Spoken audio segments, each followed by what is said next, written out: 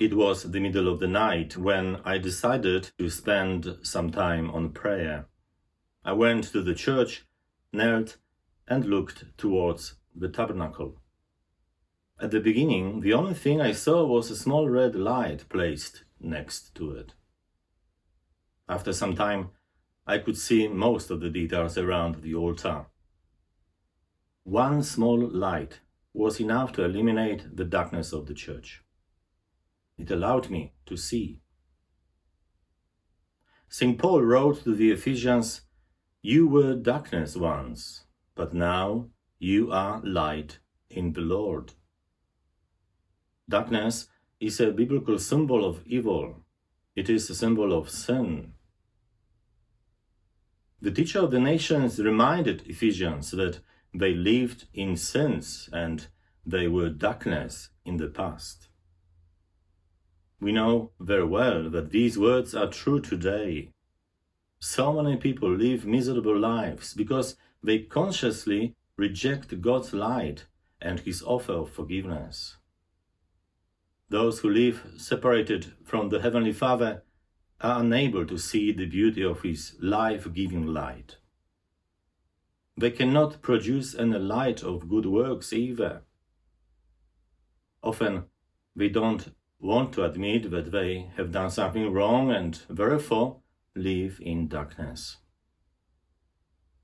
If you are one of them, please don't hesitate to open your heart for the Lord's mercy. He desires to offer you a new life and healing. If you choose to live in His light, you will receive indescribable peace. Your heart will be filled with desire to be a holy and loving person. In addition, you will be able to share your experience of Jesus' light and joy with others.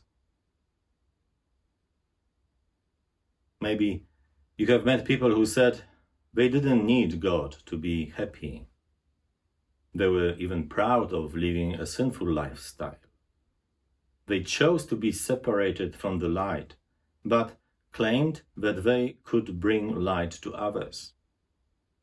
Let us remember that darkness cannot drive out darkness. Only light can do that. If people live in the darkness of sins, they will not be able to increase light within themselves and in other people. For example, if they don't pray, most likely they will not encourage others to pray. If they think they don't need to receive the sacraments, it will be hard for them to convince others that it is important to come to church, participate in different liturgies, and give praise to God in the community. Darkness cannot produce light. Only light can eliminate darkness.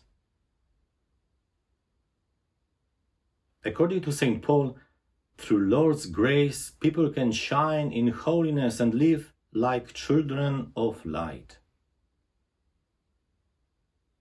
In today's Gospel, we read, "Your light must shine in people's sight, so that seeing your good works, they may give praise to your Father in heaven."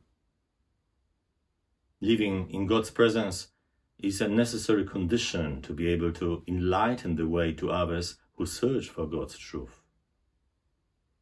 Dear friends, if you are baptized and serious about your faith, choose to be light of the world every day.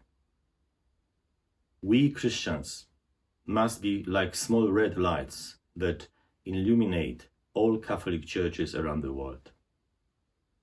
We are called to spread that light everywhere where is spiritual darkness and lead others towards Jesus.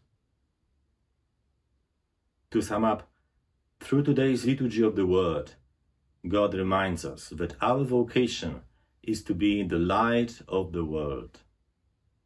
If we consider ourselves authentic believers, we will do our best to live in God's loving presence. If we feel that our light slowly goes out, we will come to the Lord asking for the illumination of His divine grace within us. we will honestly recognize that we are in need of God's mercy, not trying to hide our mistakes. Brothers and sisters, let us never allow ourselves to live in darkness permanently. In the sacrament of reconciliation, Jesus will grant us forgiveness and new energy to shine forth on earth, so that His light might be shining on us for all eternity.